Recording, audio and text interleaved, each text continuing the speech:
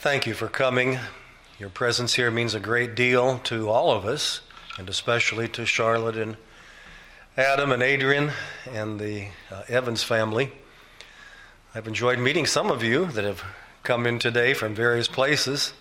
A couple of folks from the Evans former church in West Hartford, Connecticut, Farmington Avenue Baptist Church, and others who are here. We are so delighted that you've been able to come. I hope all of you will plan to stay for the visitation and fellowship time after the service. We'll be going directly over to the fellowship hall and just providing an opportunity for you to talk to the family and to one another. And there are finger foods provided at that time, and it would mean a great deal to the family for you to join them and us at that particular time. Well, all of you are here because you knew and loved our brother Dale Evans. He was certainly an unusual man in a lot of ways. I didn't know him in his early days, but I enjoyed hearing his testimony of how God opened his heart to the truth of the gospel and brought him from darkness into light. But all the years that I have known him, which have been a good many years, the grace of God in his life has been very, very evident. His love for the Word of God, his love for the gospel of grace, his love for evangelism and missions, very, very committed to that, and his love of good, beautiful music. All of these things shined so brightly in his life. And I love talking to him from time to time. He was a student of God's Word. He was a man of strong intelligence, as you would know if you talked to him. You would find that out, I think. In fact, he's one of those people that when he told you what he did, you probably said, "Huh? What's that?" He was an actuary. And not everybody knows what that is, but that is a man who figures out for insurance companies what to charge for their product. If they have to figure out how long they expect people to live on the average and so forth if they're dealing with life insurance. And if they calculate incorrectly, then there's going to be problems, because if they estimate too low, the insurance company loses money. If they estimate too high, then they get beat by their competitors. So it's really one of the most important jobs in an insurance company, and Dale handled that beautifully. He understood math. He knew numbers, didn't he? But we're glad to have assurance that he's with the Lord. A service like this, when someone does not know the Lord or it's questionable about their relationship with the Lord, can be a very difficult matter. For someone who knew the Lord, though there is sorrow, we cannot help but miss them, there's also a great deal of joy. And in Dale's case, as he was feeling the effects of his Parkinson's, and we all know that that disease can take people down very, very low, God reached down at the most appropriate time and just took him quickly unto himself. And Charlotte has told me what a blessing that is, how God has helped them, has encouraged them by the timing of Dale's death and the quickness of his departure. So at any rate, we're here today to worship the Lord, but also to do so in remembering the grace of God in the life of Dale Evans. Let's look to the Lord in prayer. Father, how we thank you for your grace shown to us in your Son, the Lord Jesus Christ, the sacrifice that he made on the cross of Calvary, that those who trust in him might have eternal life.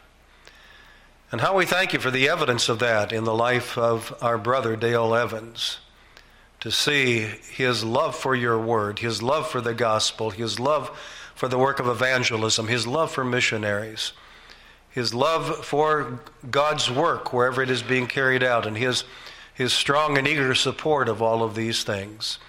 We see that as evidence of your working within his life. And so today, O Lord, we pray that you will minister to his family and to his friends. And Father, fill our hearts with faith in your word. Give all of us an expanded confidence in you, the God of heaven.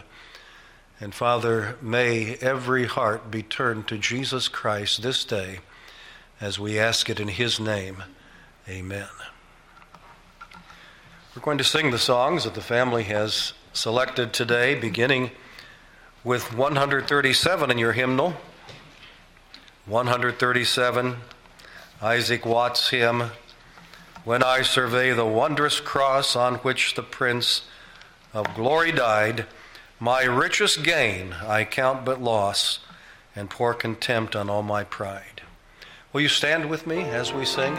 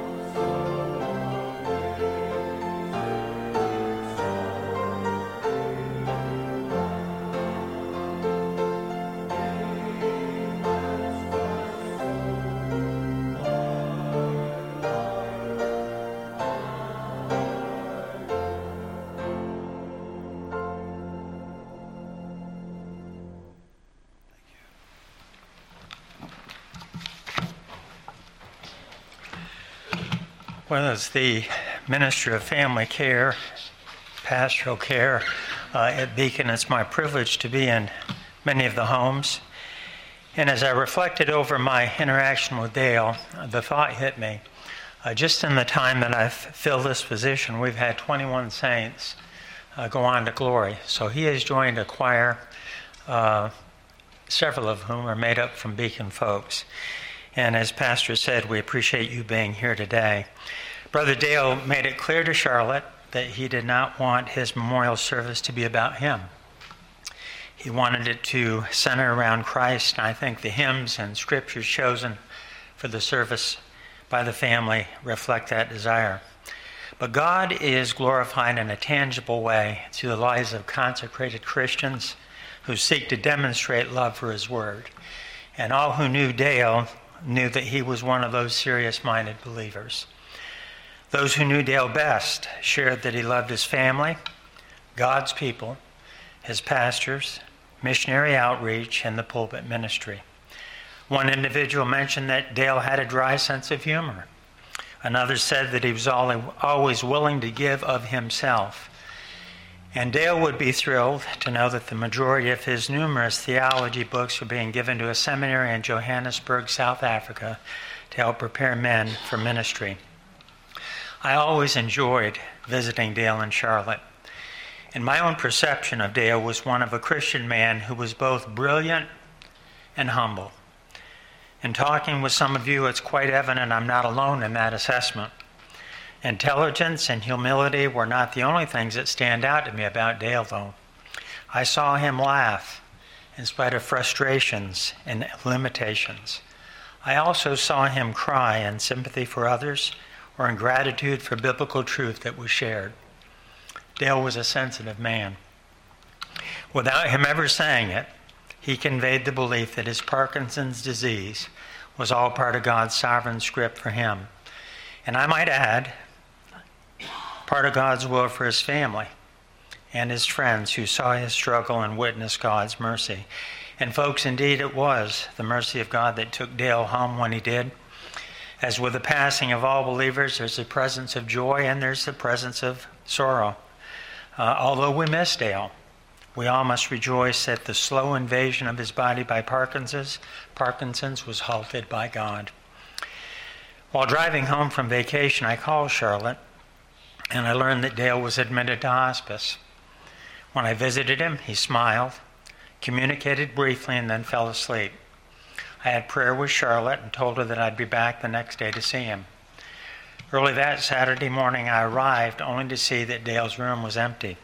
God had beckoned him to his presence that very night. As I think upon Dale and his family's journey over the past several months, the lyrics to Fanny Crosby's wonderful hymn, "All the Way My Savior Leads Me," seem a fitting conclusion to reflections about Dale. All the way my Savior leads me, what have I to ask beside? Can I doubt his tender mercy, who through life has been my guide? Heavenly peace, divinest comfort, here by faith to him to dwell. For I know whate'er befall me, Jesus doeth all things well. For I know whate'er befall me, Jesus doeth all things well. All the way my Savior leads me, cheers each winding path I tread, gives me grace for every trial, feeds me with the living bread. Though my weary steps may falter, and my soul athirst may be, gushing from the rock before me, lo, a spring of joy I see. Gushing from the rock before me, lo, a spring of joy I see. All the way my Savior leads me, oh, the fullness of his love. Perfect rest to me is promised in my Father's house above. When my spirit, clothed immortal, wings its flight to realms of day, this my song through endless ages, Jesus led me all the way. This Dale's song through endless ages, Jesus led me all the way.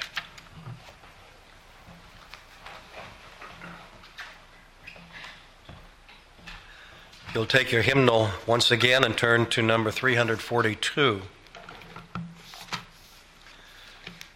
342.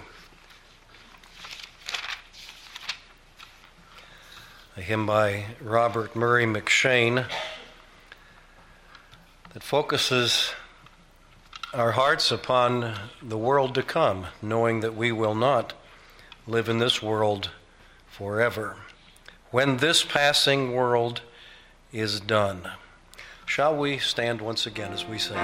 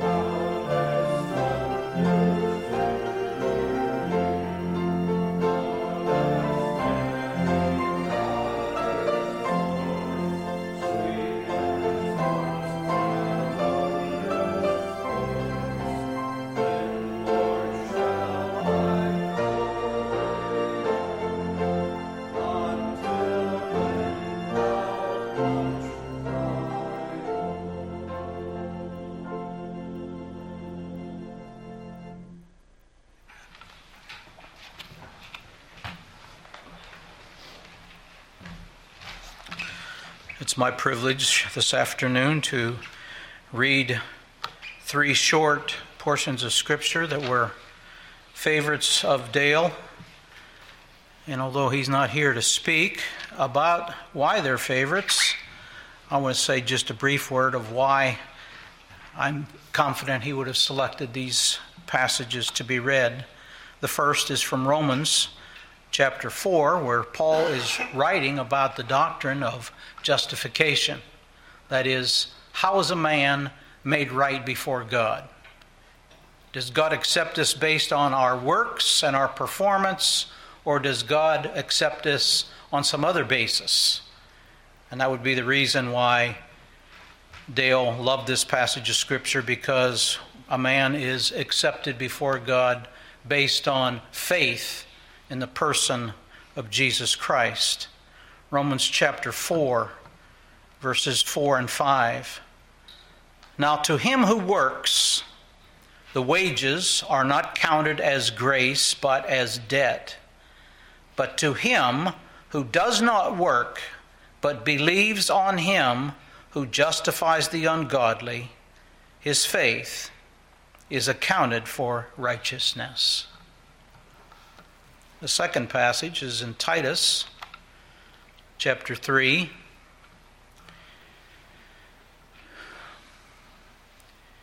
I know Dale had a keen eye for those places where we saw contrast between what a man is outside of Christ and what a man becomes because of God's intervention in his life. And I want to just read verses 3 through 7. Listen for the contrast between what a man is outside of Christ and what God does for a man who believes on the Lord Jesus Christ to the saving of his soul. Verse 3, for we ourselves were also once foolish, disobedient, deceived, serving various lusts and pleasures, living in malice and envy, hateful and hating one another. But when the kindness and the love of God our Savior toward man appeared, not by works of righteousness which we have done, but according to his mercy he saved us through the washing of regeneration and renewing of the Holy Spirit, whom he poured out on us abundantly through Jesus Christ our Savior, that having been justified by his grace, we should become heirs according to the hope of eternal life. And then one final passage. It's a very appropriate passage. It comes at the end of Paul's long section of teaching on theology. And it is that 11 chapters of teaching ends with this glorious passage of doxology. Listen as I read Romans 11, verses 33 through 36. Oh, the depth of the riches, both of the wisdom and knowledge of God! How unsearchable are his judgments, and his ways past finding out. For who has known the mind of the Lord? Or who has become his counselor? Or who has first given to him, and it shall be repaid to him? For of him, and through him, and to him are all things, to whom be glory forever and ever. Amen.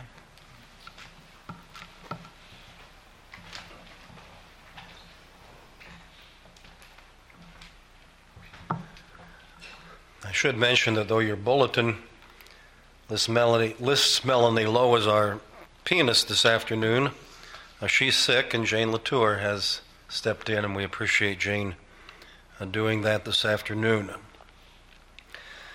I talked to some of our Beacon folks who have come into our congregation after Dale became sick and was unable to attend the service, and they said, I wish I had known him. And I wish you had too. It would have been a great blessing indeed.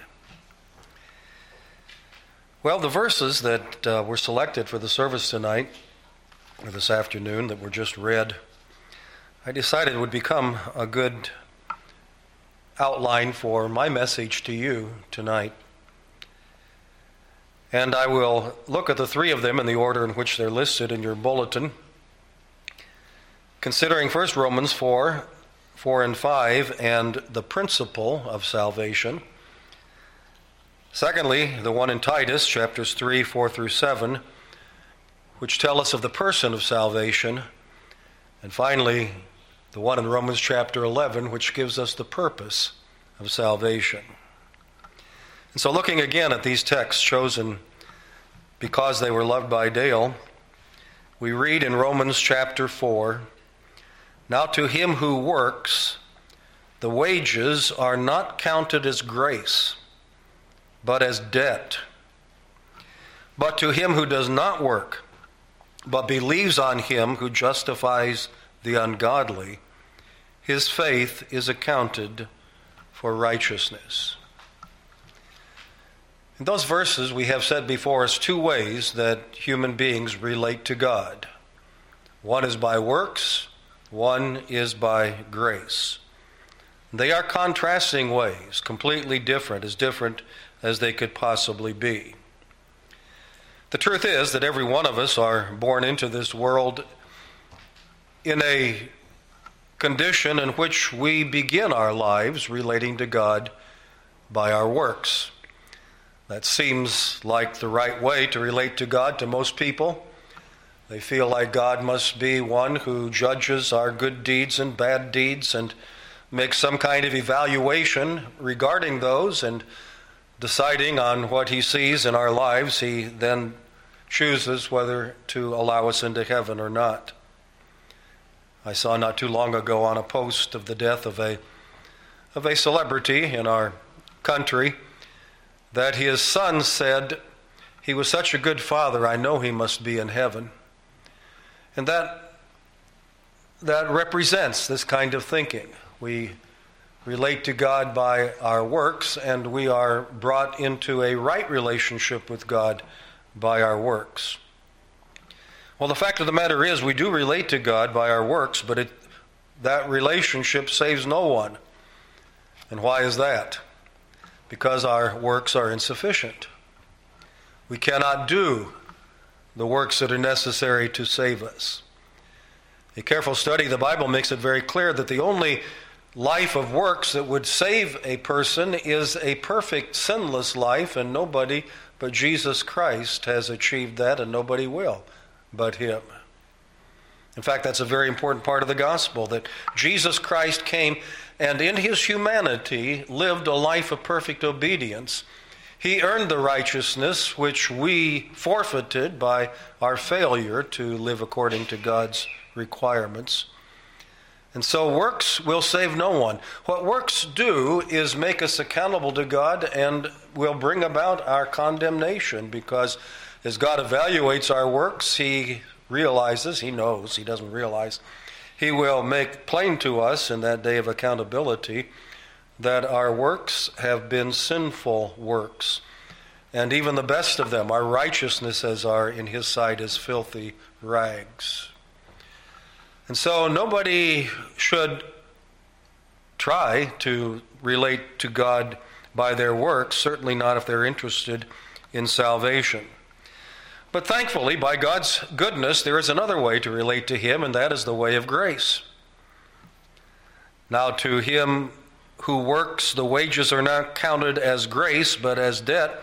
But to him who does not work, but believes, his faith is accounted for righteousness. God saves sinners by grace, not by works. God cannot be made debtor to any person, as the text in Romans 11 shows. And therefore, men and women must come to realize that our works will condemn us.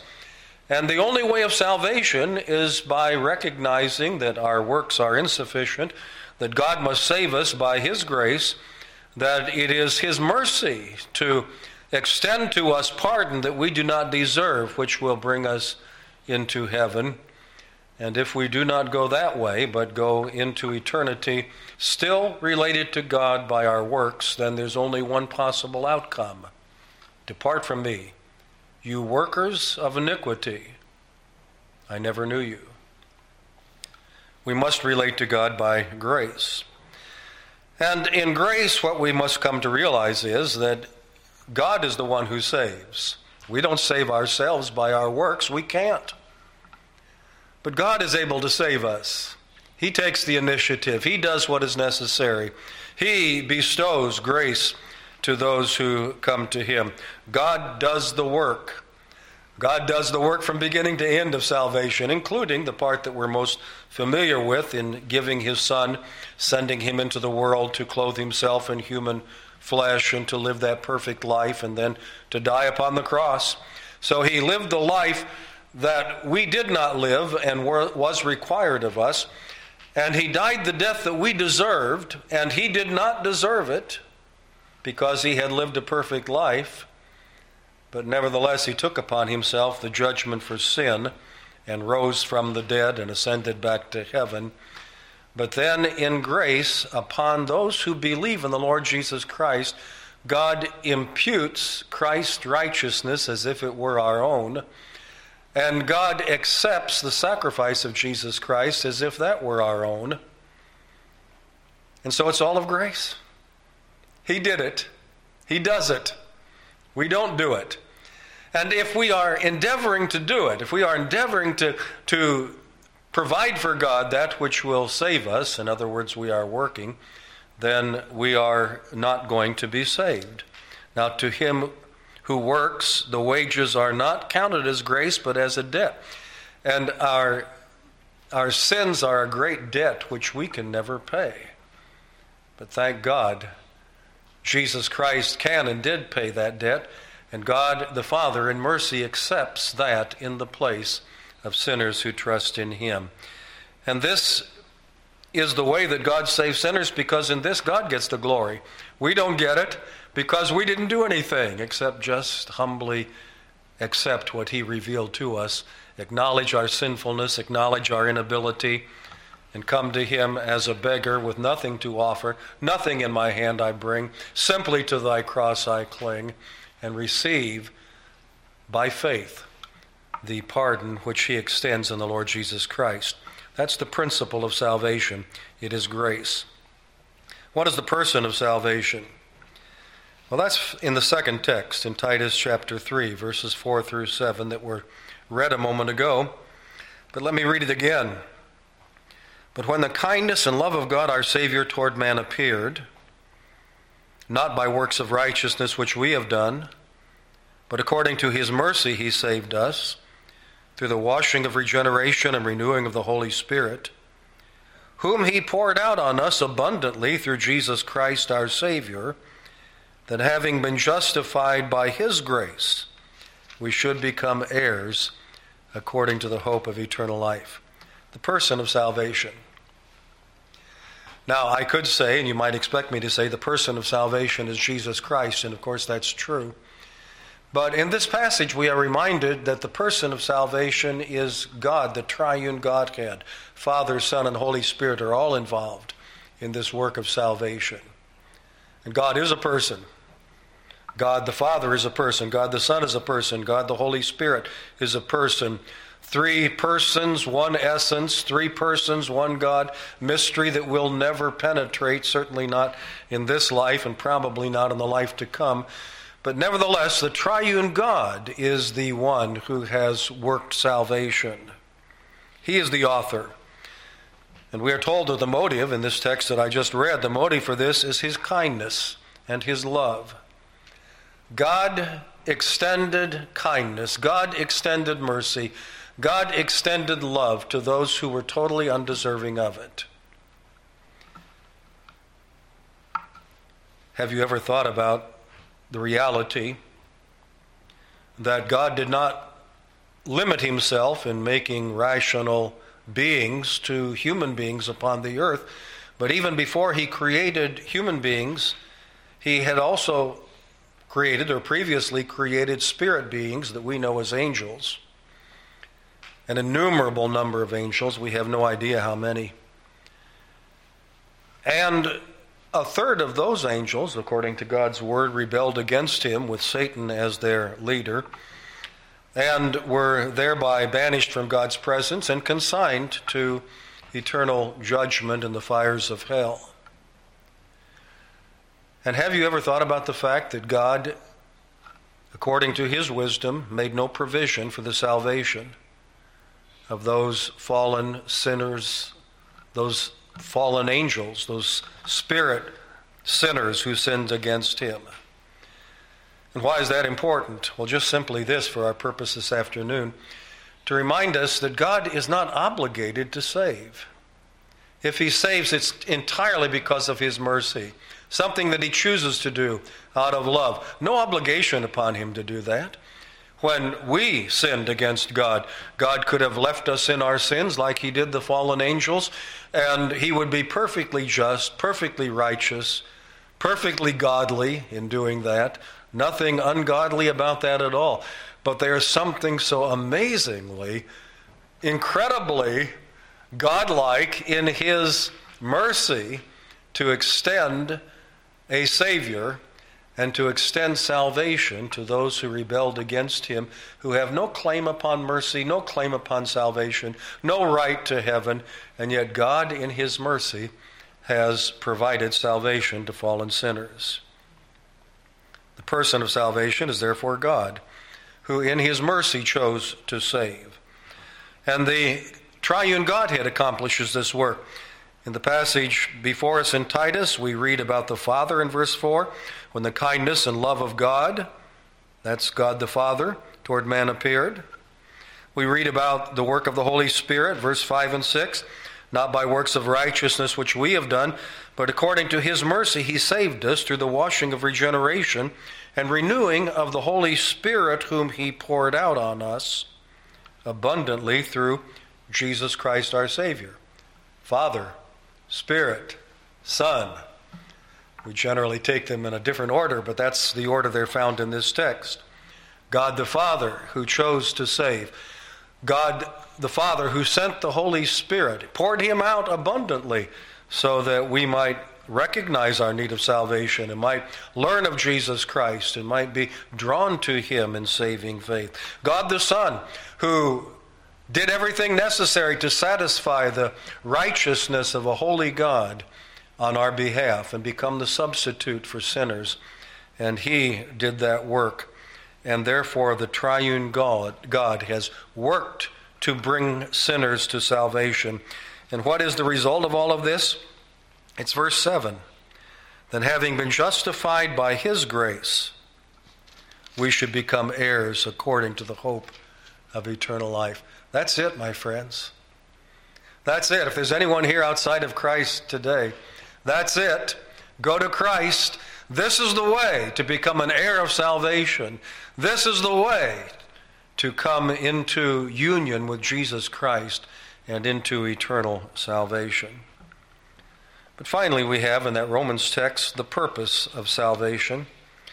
And here we are reminded, and this is humbling to we proud sinners, we are reminded that salvation isn't preeminently about us at all. It's about God. I'm glad we got the benefit of it. But God didn't save us for us. God saved us first and foremost for him as a demonstration of his love, a demonstration of his grace, a demonstration of his wisdom and of his power. It all points back to him, doesn't it? Oh, the depth of the riches, both of the wisdom and knowledge of God. How unsearchable are his judgments and his ways past finding out. For who has known the mind of the Lord? Or who has become his counselor? Who tells God what he ought to do? Who tells God when he's done the wrong thing? A lot of people think they've been appointed to that task, and how foolish, how sinful they are. Our blessed privilege is to bow before his throne and acknowledge that he is righteous, he is wise, he is infinite, he is gracious, he is loving, He never does the wrong thing. He never sins in any way. All of his ways are perfect. If we don't understand them, it's not because there's something wrong with his ways, it's because there's something wrong with our darkened minds that need to come to a better understanding. But nobody can become God's counselor. Or who has first given to him, and it shall be repaid to him? Who can make God his debtor? Who can do something and God says, well, I guess you got me there. You've obligated me in some way. No obligation. That's what I said earlier. God wasn't obligated to save anyone. We have to acknowledge that. For of him, and through him, and to him are all things, to whom be glory forever. Amen. The purpose of salvation is to glorify God, to display God's wisdom. It's amazing how God has designed a way of salvation that on the one hand does not impinge upon his perfect righteousness and justice in any way, and yet manifests his infinite love and mercy in a way that we could never have imagined. How he can be both just and the justifier of him who believes in Jesus. But that's his wisdom. His sovereignty is displayed in salvation. He is the one who saves, and he'll not share that glory with anyone else. He is in charge, and he saves sinners according to his plan, not ours. God's independence is seen in this passage. He's no man's debtor. He's independent. He doesn't need counselors. He's independent. But most of all, it's God's glory. It's God's glory to love unlovely sinners. It's God's glory to save undeserving sinners. It's God's glory to sacrifice so greatly, to sacrifice his own Son for the salvation of those who deserve it not at all, and yet to do so and to demonstrate the depth, the infinite depth of his love. And all the glory goes to God. And so the purpose of salvation is to glorify God. And therefore, what should our response be to that? It should be to bow before his throne, humbly receive what he has offered, acknowledging our need, our sinfulness, and receive the mercy that he extends. Father, how we praise you for your great salvation. How we praise you for the exaltation of you, this glorious, eternal being that we can only understand in very small part and look forward to understanding more of when we are in your presence someday. How grateful we are that you save undeserving sinners. How grateful we are for the confidence that you saved Dale Evans by your grace, and he's now rejoicing in your presence. And, O Lord God, we would pray that by your mercy, because of your mercy, and by your sovereign love and power, that you will save everyone here today who is not yet in Christ. As we ask it in Jesus' name, amen. One final hymn, 335 in your hymnal. 335, a hymn of wonder and worship. And can it be that I should gain an interest in the Savior's love? Savior's blood, rather. 335. Let's stand together as we sing this in closing.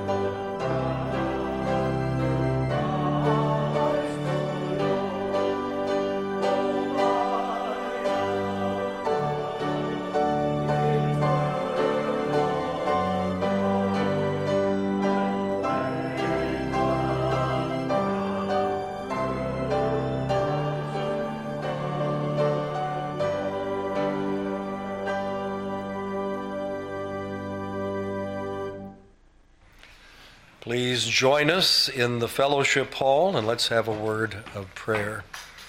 Father, thank you for this time to gather together around your word.